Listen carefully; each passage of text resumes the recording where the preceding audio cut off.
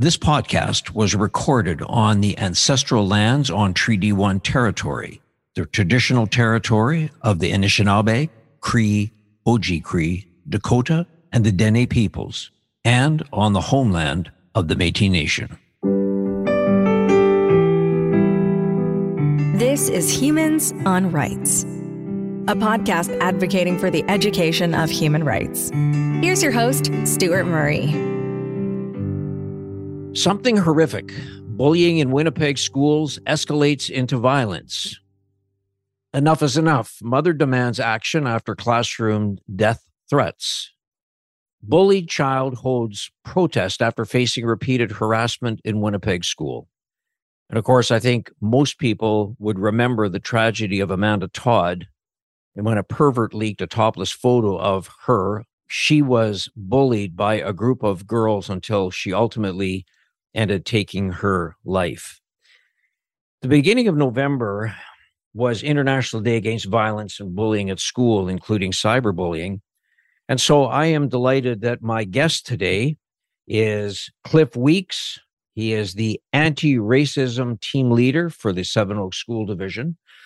And he's very modest. We're going to find out more about Cliff Weeks, but he said he's been a teacher for 13 years and he came right out of the classroom. Cliff Weeks, welcome to Humans on Rights. Thank you. Appreciate it. Thank you for having me. So, Cliff, let's talk a little bit about how it is that you've become a anti-racism team leader. I know you deal with bullying in schools and cyberbullying, I should say. But let's talk about you for a second. Did you do your schooling in Manitoba? I did. I started my schooling at the University of Manitoba, went there for a few years, and then I guess got caught up in my first couple of years and unfortunately was academically suspended. But I was able to take a year off and do some work at a daycare for a few years. And I came back, finished my first degree, and I got the opportunity to be an EA for 1 year. And I did that, my EA over in the Seven Oaks School Division. And Cliff, sorry to interrupt, but always when people do an acronym, EA, Executive Assistant? Educational Assistant, yes. Educational Assistant, okay, yeah. Mm-hmm. Yeah, so I got some experience in the school there, and I realized that I think I would like to go a little bit deeper with regards to it. So I applied for education, and it was interesting because I applied for all three universities in Manitoba. I applied for University of Brandon and didn't get in. I applied for the University of Manitoba, didn't get in, and then the following day I got in at the University of Winnipeg. So I did my 2 years there and then got into the Seven Oaks School Division, and I've been working as a classroom teacher for the last 12 years, anywhere from grades 1 to 5, but predominantly in a middle year school. So I have that range of K to 8 is what I like to say. And then this year, I just felt that need for change. And there was a position that came up in Seven Oaks School Division for the anti-racism team leader. And over the past few years, I've been working to teach within what I like to call an anti-racism lens with regards to equality and equity and making sure that all students are represented and feeling heard with regards to that. And I feel very fortunate and humbled that I got the position this year. And I'm only 2 months in, but I feel like I've been able to talk with different schools and educators and admins about different initiatives and, you know, how we can have like this anti-racism lens within the school community that we're in. And it's only 2 months, but I feel that it's going well so far. It's one of those things where, you know, you sometimes don't know how well you're doing unless you get some sort of feedback. And I feel like I've been getting positive feedback, and just me going in and talking with different committees and educators, and just the fact that everyone feels comfortable to share despite what your skin color is and talking about these things, basically making the uncomfortable conversations comfortable.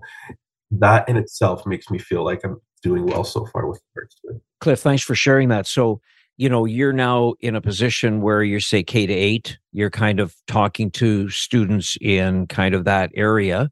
What about, let's go back to you when you were you talked about your university education. What about your high school education? Did you go to high school also in Winnipeg? I did. I went to River East Collegiate in the River East in the North Kildonan area, and then I went to Chief Peguis Junior High, and I went to Princess Margaret Elementary. Okay, and then during those years, Cliff Weeks, when you were attending those schools, did you ever get an experience of bullying or, issues of you're a man of color? Did you feel issues around anti-racism, bullying, those sorts of things that help you today in terms of your professional role? It was a lonely place, I would say. In thinking about elementary, I was maybe one of two colored students where I went. And when I went to junior high, I was maybe one of five. And when I went to high school, I was maybe one of 10. And even if I was one of those 10, we were kind of plopped all in different areas that you never really got to see the collective as a whole. And I guess the term you could say is seeing my people visibly with regards to us, mixed into the group a little bit. But I would say, if anything, over the years, when you're younger, you don't really know what you know until you're older. So I would say, if anything, for myself, with regard to thinking about like potential bullying and different things like that, I would say it would probably come out in a lot of like microaggressions. In elementary, my name is Clifford, so there was Clifford the big red dog, and I was called Clifford the big black dog. So me in my elementary years, here I am thinking it's funny and not knowing that, it's a flip and taking my skin color and kind of breaking me down. So if there was some sort of bullying, it was microaggressions, I would say, more than anything, not realizing that it's happening, but it's happening and it's there. In junior high, it was called Cliff, you're the whitest black guy that I know. Why was I called that? Probably because the group of friends that I, connected with were all white. And, when you're trying to make friends and fit in with a group, maybe I come off as white. But then again, I don't know what that means. What does coming off white mean? Right? And in high school, got a little bit better, but nonetheless, there were still those microaggressions still there, still being called the whitest black guy and all these different things. But going back and start to thinking about, bullying, it would more come out in microaggressions and people not knowing what they're saying and realizing it. Yeah. Cliff, were you a good student in school? Yeah, I was a fairly good student, as I say that with a very high voice. Yeah, I would say I was more like a BC student more than anything. And I grew up with my mom. Only my dad wasn't involved. So I was involved in a lot of extracurricular activities, basketball and volleyball and track and different things like that. And, studying, I did the best I could, but overall, I would say I was a fairly good student. Okay. And do you have brothers or sisters? No, only child. Only child. Okay. So, Cliff, when you were in school, at some age, doesn't really matter whether it's elementary, junior, or high school, but did you ever sort of dream about what you wanted to do, what you wanted to be? No, I think back when I was in grade 2 and we had to write this book about what we want to be when we grow up, and I know I wanted to be a hockey player. Right. And in order to be a hockey player, I need to learn how to skate, and I never really learned how to skate, and I still don't know how to skate now. But Right. And you still don't know how to skate? I still don't know how to skate. Yeah, okay. All right. I'll make sure all my right. daughter knows how to skate. I feel like that's a rite of passage in Canada with regards to it. But I never really had any aspirations of what I wanted to do the most in elementary or high school. I think in elementary, it was one of those things where I wanted to be a policeman or a firefighter. And in junior high, I never really had any aspirations of what I wanted to do. I think at one point, I wanted to become a basketball player. But overall, with regards to it, the reality was not quite there for me yet as to what I wanted to do when I was older. Yeah. And so I don't know if you want to talk about it, Cliff, only you brought it up. So I'll ask you, when you went to university, you used the words, I hope I'm getting it accurate. If I'm not, please correct. But were you suspended for a chunk of time? Oh yeah, academically suspended. I just fell off the tracks, I guess, in the way that I could describe it. I didn't keep up with my studies. I think in high school there's one way of studying, and I feel like once you get to university, there's a different way of studying. So the studying that I did in high school just didn't directly correspond to the amount of study that I needed to do in university, and I just fell off the tracks. And it happens, right? But what I love about it is that, as you're being very open and honest and sharing your story, it's one thing to sort of, as you say, using your terms, fell off the tracks academically, but here you are in Seven Oaks School Division, and you are the team leader for a very, very important project. So let's jump into that, Cliff, if you will. Just for general purposes, is there a definition around bullying? Is bullying defined? In the classroom over the 12 years, I want to be careful with my words here, but the way that the term bullying was used, it was used so frequently that it felt the word just wasn't properly defined anymore. So, for instance, there's a parent upset saying that my kid was bullied, but little maybe do they know that their kid was saying something back. So the word was very quick to be thrown out there without any sort of context.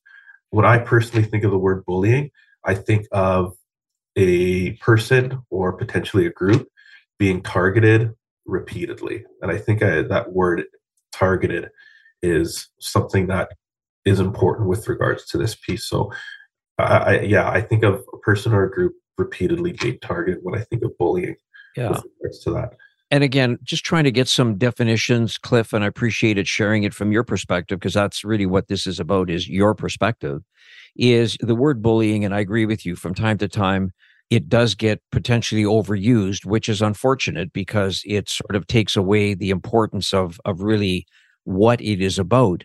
But if you look at bullying, you looked at conflict, or you looked at harassment, I mean, all of those, there's nothing good about any of those three words, frankly. But would you see them as being from time to time intertwined, or do you see them as being three separate, distinct actions? Bullying, harassment, what was the third that you said? My apologies. Conflict.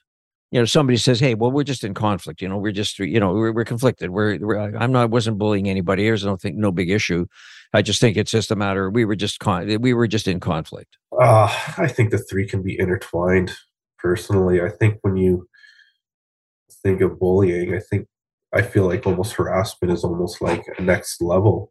It almost feels like bullying it's like an educational term that happens in school, whereas harassment is when you get out of high school, you're an adult. Harassment is almost like the next level with regards to it, right? So I would see bullying and harassment the same, but on different level with terms, if that kind of comes across with what I'm saying. Because I know if you're in school and you're talking to two students, you're not going to say that this grade 2 student harassed another grade 2 student, right? You're going to use that word bullying. Whereas you get into your adult life, you're going to say this adult harassed another adult. So with that regards, I would say the two are intertwined with regards to that. And when I connect conflict to it, conflict is dealing with the problem of bullying and harassment and what comes of it, right? With regards to how do you solve this conflict or that issue that is happening with regards to who was being bullied and who was being harassed. Okay. And so, Cliff, do you find, just in some of the research I did, part of it was looking always at language. Language is super important. And one of the things that came up is, the term bullying prevention versus anti-bullying. I mean, they're the same thing, but it's the process. So when somebody uses the term bullying prevention, potentially it's putting emphasis more on a positive approach or philosophy, like, I don't know, sort of framing bullying as an issue where there's a solution. So bullying prevention versus anti-bullying. I don't know if that's anything that you want to share your thoughts on, or you've seen that, or any discourse you've had where people are starting to sort of shift language. I mean, the thing about language is it's one thing to shift language for terminology, but at the end of the day, if the problem still exists, the shifting of terminology is interesting, but it's taking it away from what the real problem is. Yeah, it's like like you just mentioned, like the shifting of terminology isn't going to really get us any place if we're not dealing with the problem at hand. It's just a lot of language and terminology shifted. So I think the question becomes, what are the actions that are being taken place with regards to bullying prevention and anti-bullying? We can say those words till we're blue in the face, right? But unless we're actually taking actions with regards to it, what are we doing with it? When I think of bullying prevention, I always think of, if I were to think about the language that we're using with regards to bullying prevention and anti-bullying, I would think of bullying prevention with regards to being proactive. What are some tools that we can give students to recognize bullying or to deal with bullies with regards to that piece? And if I were to think of anti-bullying, I think of it as being, if anything, if we're, like I said, if we're breaking down language and giving it context and definitions, I would think of anti-bullying as what are we doing to sustain bullying from not happening, if that makes sense with regards to it. I think my words are a little bit mixed up and jumbled up, but along those terms of regards to that. So bullying is being proactive, and anti-bullying is being something that's sustainable throughout the school year, that we can, continue these conversations and make kids feel safe with regards to that. So Cliff, let's talk about, sort of the environment. So you're in school, you have a leadership role in your position in school. What are some of the things that you would talk about, some of the tools you might give to a student around bullying in school and or cyberbullying, which of course is another whole area that has, with social media, has become very much a part of harassment and bullying for people? The wild part about this position that I love is that I'm not connected with one school. I'm connected with all schools, including high schools. So I'm going into different schools and, trying to meet them where they're at with regards to their initiatives and finding ways to support, but also lead at the same time. And if we're talking about what are some things that we can do with regards to talking about this, I try to think about it from, I'm always looking through an anti-racism lens with regards to it. And where does bullying stem from? And I think when we think about bullying, it's that kids aren't really getting a chance to understand the other.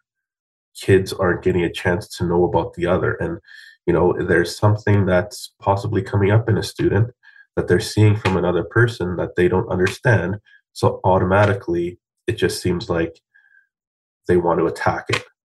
So what if we talked about identity in students? What if we had a chance to give students the chance to talk about themselves so that other students and classmates around them, or even in your school community, understand the other so that they're not afraid of the other? What if we deconstruct that so we can build? We don't have this us versus them kind of thing, right? And I think about that with regards to, and if we're talking about bullying, that, that goes into racism, right? When you hear somebody taking down someone else because of their skin color, why is that? Is it because that there's something in there that's happened to you in the past? Or is it that you don't understand someone that looks different from you? And why are we so afraid of that? And some of the words that I'm using are from a guest speaker that I got to listen to, Kevin Lamoureux, a couple of weeks ago. And he talks about ways to decolonize. And two of the first things that he mentioned were talking about loving ourselves and understanding ourselves, but helping others to understand ourselves. And when we talk about ourselves, understanding our culture and our backgrounds and our skin colors, right? Why is it fair that someone gets to make fun of you because of your skin color or how you look when you don't have control of that? We don't. Right. When I was born, we didn't get to control how we look or our color, whatever it is. So why is it fair that someone gets to make fun of that? It isn't. So that's where we talk about, let's talk about our identities and who we are and help people understand why we are and how we grow up with regards to who we are. Yeah. And Cliff, one of the things you said, and I'd like this to come in your words, I understand when people talk about the other. There was a big conversation at one time about trying to sort of look at people that have a different opinion than you. I mean, it might be their skin color, it may be their political view, it might be their religious view, it might be their sexual orientation, it might be a lot of things. And it was always sort of a notion that if you really want to sort of grow as a human being, take the other to lunch. But in your terms, describe when you say the other, what does that mean to you? It's the way that I see it is someone that's possibly different than me. Right? I think of a coworker that I work with. He is Indian. He looks different than I am. We've made a great connection, and help me to sit down and understand who you are as a person. Tell me about your background and your culture. I was working on a project in here that's talking about different cultural events, and he looked over at my computer and he saw one of his cultural events that he celebrates, and he got super excited. And there's that representation. So I'm like, okay, I don't know anything about that holiday or that cultural event, but I would love to learn about it. Tell me more about who you are and your background so that I can help other people with regards to it. I might go a little bit deeper here, but also think about the Indigenous community. Growing up, there were a lot of, I would say, unconscious biases that slipped into my psyche with regards to it. And it wasn't fair. So over the years, a lot of people are getting to fully understand what the Indigenous population is going through. I got a chance to listen to Clayton Thomas Mueller. He was our guest speaker, and to see where he came from. I also read his books, called Life in the City of Dirty Water. Reading that story, the crossover with what he went through and what I went through with regards to things, not so much as what I went through, but what he went through is just uncanny with regards to, being Indigenous in Canada with regards to that, or even in Manitoba, I guess we could look at. So for me, it would be even looking at him as an Indigenous man and say, you're different from me. Let's sit down and let's talk about the other and explain to me who you are and what your cultural background is and what you've been through. Yeah, no, that's a great conversation to have. Cliff, you mentioned at one point, I think, that something about teaching your daughter how to learn how to skate. So do you have a daughter? Do you have other children? Yeah, I do. I have a daughter. She's 2.5. She's 2.5. Okay.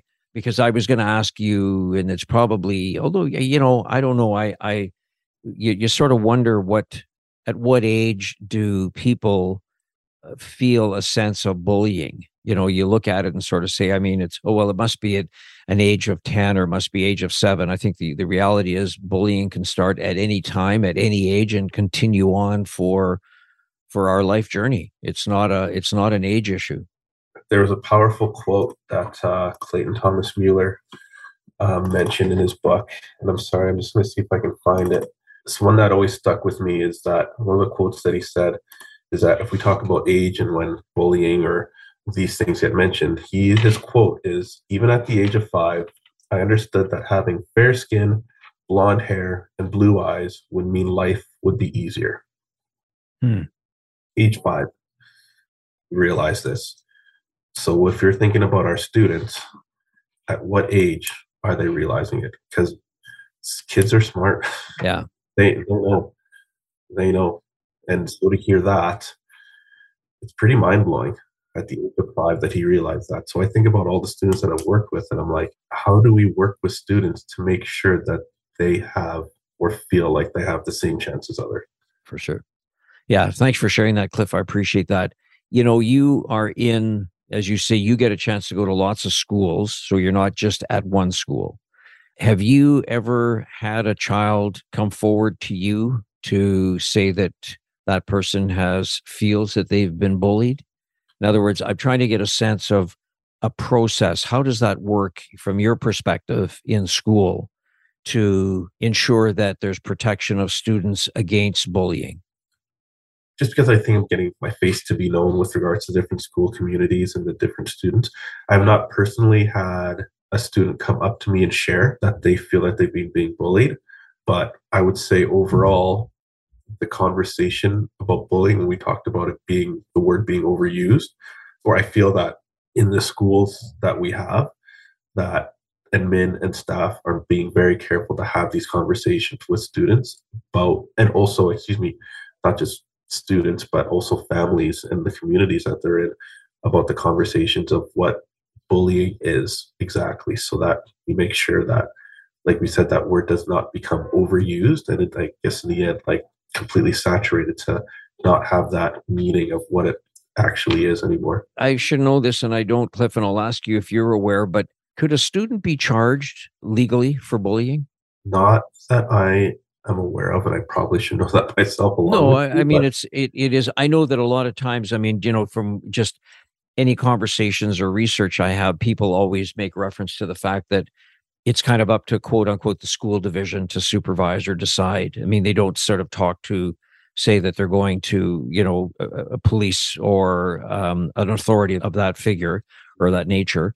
The point, I guess, is that if bullying is around death threats, that's a different issue, perhaps. But I wasn't sure from your perspective if you were aware of anything that allowed a child to be charged. Not fully aware with regards to being charged, but I think about something, maybe, I don't know if it's a little bit bigger or smaller, because being charged is a big deal. But I also think about what the reputation of the child would look like. If we're talking cyberbullying and we're talking internet and media, that's a piece of digital footprint that is on there forever. So whether it is a slur that's being said on video or words being typed out, the minute it goes up, it's on there and anybody can take a screenshot.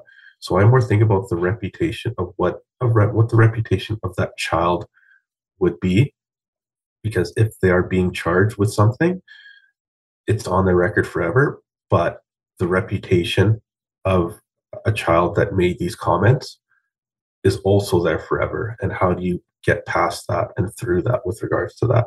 And I also think that's something that, can build on the psyche of a student with how do you get through school over the next few years, knowing that there's a video or words that you have said on social media that is out there forever.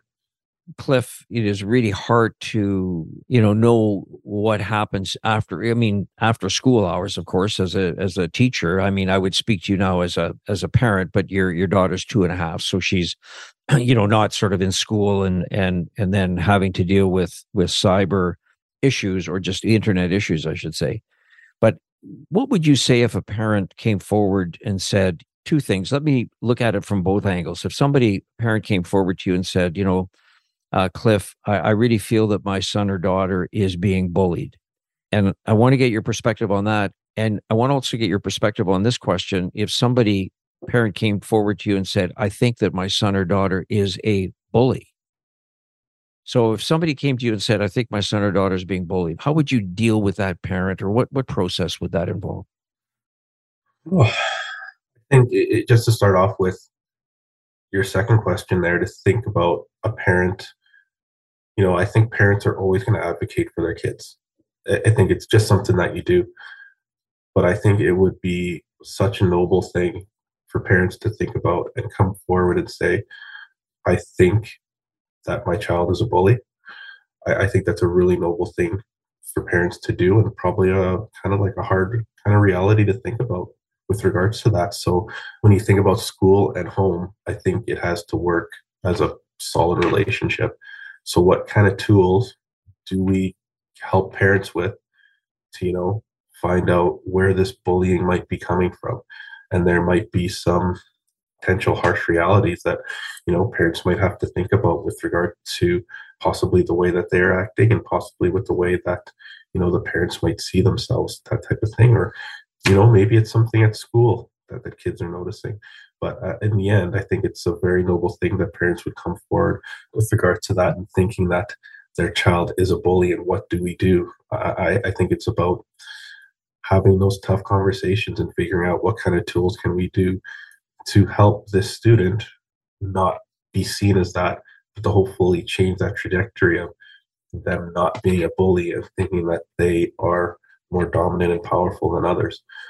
With regards to your first question of having the conversation of your child being bullied, I think it's a tough one, because the way that I've always dealt with it is conversations being had and making sure that both sides of the story are heard first, but at the same time too, making sure that both parents are comfortable with the resolution that might come along with it, because you have to think of the person that is being bullied. You have to think about them wanting to feel safe in the space that they're in, whether it's coming to school or in the classroom or in the classroom community. But I think you also have to think about the person that is being bullied and what they might be coming from with regards to whether it's, something outside of school, whether it's something at home, whether it's something that's happening in school that would have made them react or attack someone with regards to that. It's a really tough question to ask, because I always try to think about, where is this student coming from with regards to their background, and why would they be acting like this? I think right away, the quick thing is to say, you're suspended, you're gone. But I think sometimes it's not always as easy to make that decision. And it's probably very hard to understand for some people to think about, this was said, why isn't this student suspended or gone? That's always a very quick reaction with regards to it. But in certain situations, that might be the case. But in some situations, I think there needs to be consideration between the two stories that you're hearing, and that case of the individual students and what they are going through, what they have gone through with regards to it. But also if they're, if they're ready to make amends with regards to the situation. But if we were to talk about and go back to bullying, and if it's something that gets repeated over and over again and it's being targeted, that is something that needs to be dealt with at a more kind of serious level with regards to it. So, Cliff, in your capacity, are you aware of any tools that you have the ability to, or with working with other teachers in this environment, have the ability to offer up to somebody who feels that they've been bullied? Is there sort of I use the word process, maybe that's the wrong way, but are there a set of tools or some advice that you would give to a student who came forward and said, I feel that I'm being bullied? I wish I had maybe like a website or a toolkit or something that I go to, but I think with regards to teachers, a lot of us just, we have that gut feeling of, when a situation arises, how do we deal with it accordingly and quickly? And one of the things that I always think of is make sure you let an adult know what's going on.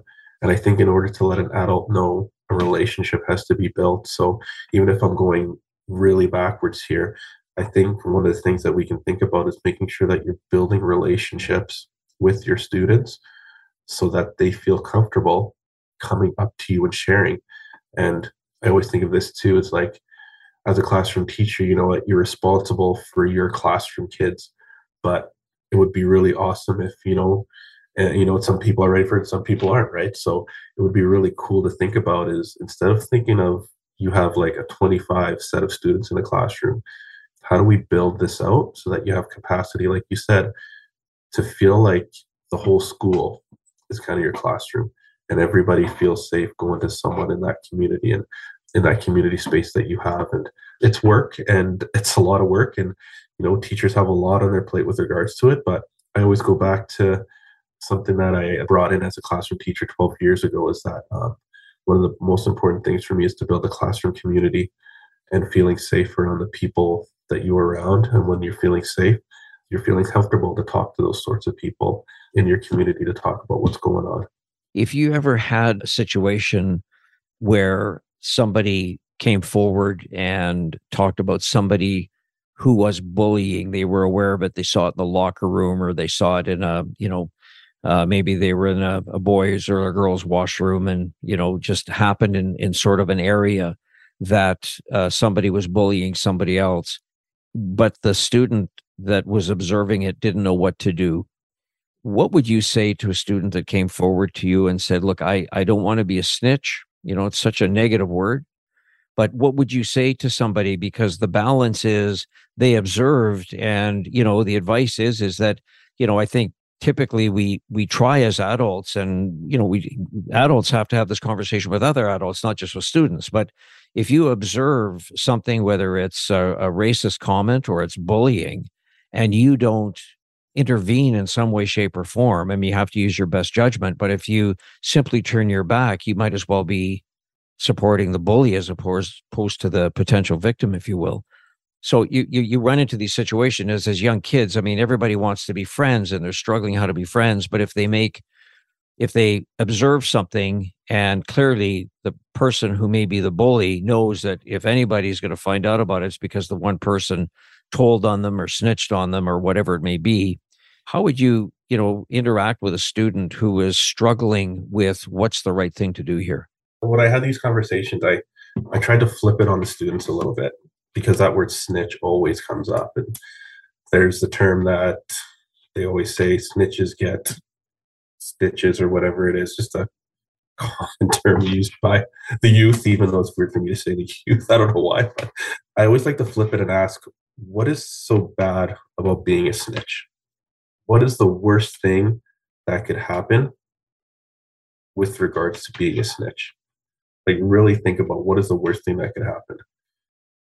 And we talked about it, and we said, and one of the things that I prefaced is, what is so bad about helping someone preserve their identity and who they are by you sticking up for that person and who they are with regards to their identity? is that such a bad thing? Is that what being a snitch is? Protecting someone and making someone feel good about themselves. And I also asked this question, in middle years, like you said, they're trying to make connections and fit in, and there's a lot of pressure with becoming friends and being friends. And I think in our adult lives, as we get older, with some of the things that you go through, we find out who our real friends are. So another question arises, if someone is mad at you for being a snitch, are they really your true friends? Right. And it might be a harsh reality as a middle year student or as an elementary student or maybe even a high school student. It might be a harsh reality, but are they really your true friends if they consider you a snitch and if they're not your friend anymore? Is that really a true friend? If you're sticking up for someone to help them, that person who got bullied, make them feel better. Yeah, I mean, Cliff, it's interesting, right? Because, as a young kid growing up and even today, when I hear myself say the word snitch, it has such a like a hard edge to it, such a negative connotation to it. Yet when you look around human rights and trying to sort of stand up for what you believe in, it's very powerful for people to say, I speak truth to power. And, that in essence is what you are doing in that situation. You could use I'll just say the derogatory term, it's derogatory to me, snitch. But really what you're doing is if you observe somebody bullying somebody and you basically want to bring that to an authority to sort of deal with it or to sort of intervene or do something, I mean, you're really speaking truth to power, because the power is with the bully to take action on somebody who they're, for whatever reason, verbally, physically, or however they're bullying that person. So let me just sort of conclude our conversation. Thank you so much for finding time to chat about bullying and cyberbullying. And I mean, there's a lot to cover under this. Is there places where you mentioned a couple of talks that you've been a part of? And, I always look to sort of put something into the show notes, the written parts, so that if people are listening to this, they can always go to the show notes if they want to make reference to where they can get help. You mentioned a book that you read. Is it something you would like to be a part of, or you would like to share with, or is there any places that you would say, if you wanted to get help, here's where you might look? Yeah, well, a couple of books that I've read over the last few months is Life in the City of Dirty Water by Clayton Thomas Mueller. Just kind of understanding, some things that the Indigenous are going through with regards to that.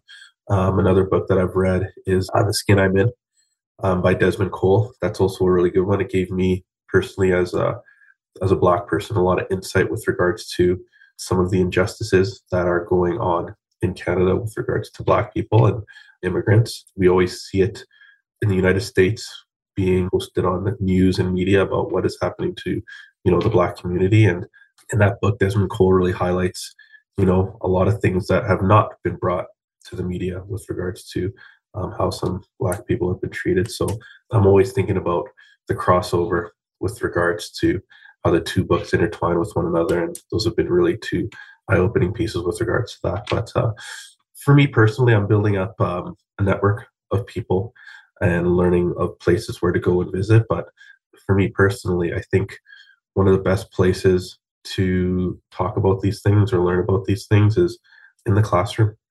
And I would say as an adult of the students that you have going to school, talk to your teachers, find out what they're learning about in school, and continue building that relationship between school and home, because it's probably one of the most powerful relationships that we can have. Yeah, on that note, I think it's a great way to close our conversation off, Cliff.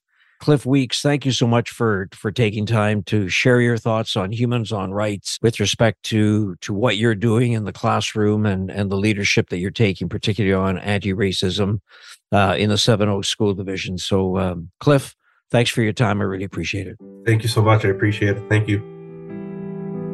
Humans on Rights is recorded and hosted by Stuart Murray. Social media marketing by the creative team at Full Current in Winnipeg. Thanks also to Trixie May Bituin. Music by Doug Edmond. For more, go to humanrightshub.ca. Produced and distributed by the Sound Off Media Company. I'm Andrea Askowitz. And I'm Allison Langer. And we are the hosts of Writing Class Radio, a podcast, but we are so much more. We have writing classes. So if you are looking for live online classes where you can join a community, write to a prompt, get feedback, and get better, check out all our classes at writingclassradio.com. And listen to our podcast wherever you get your podcasts and at writingclassradio.com.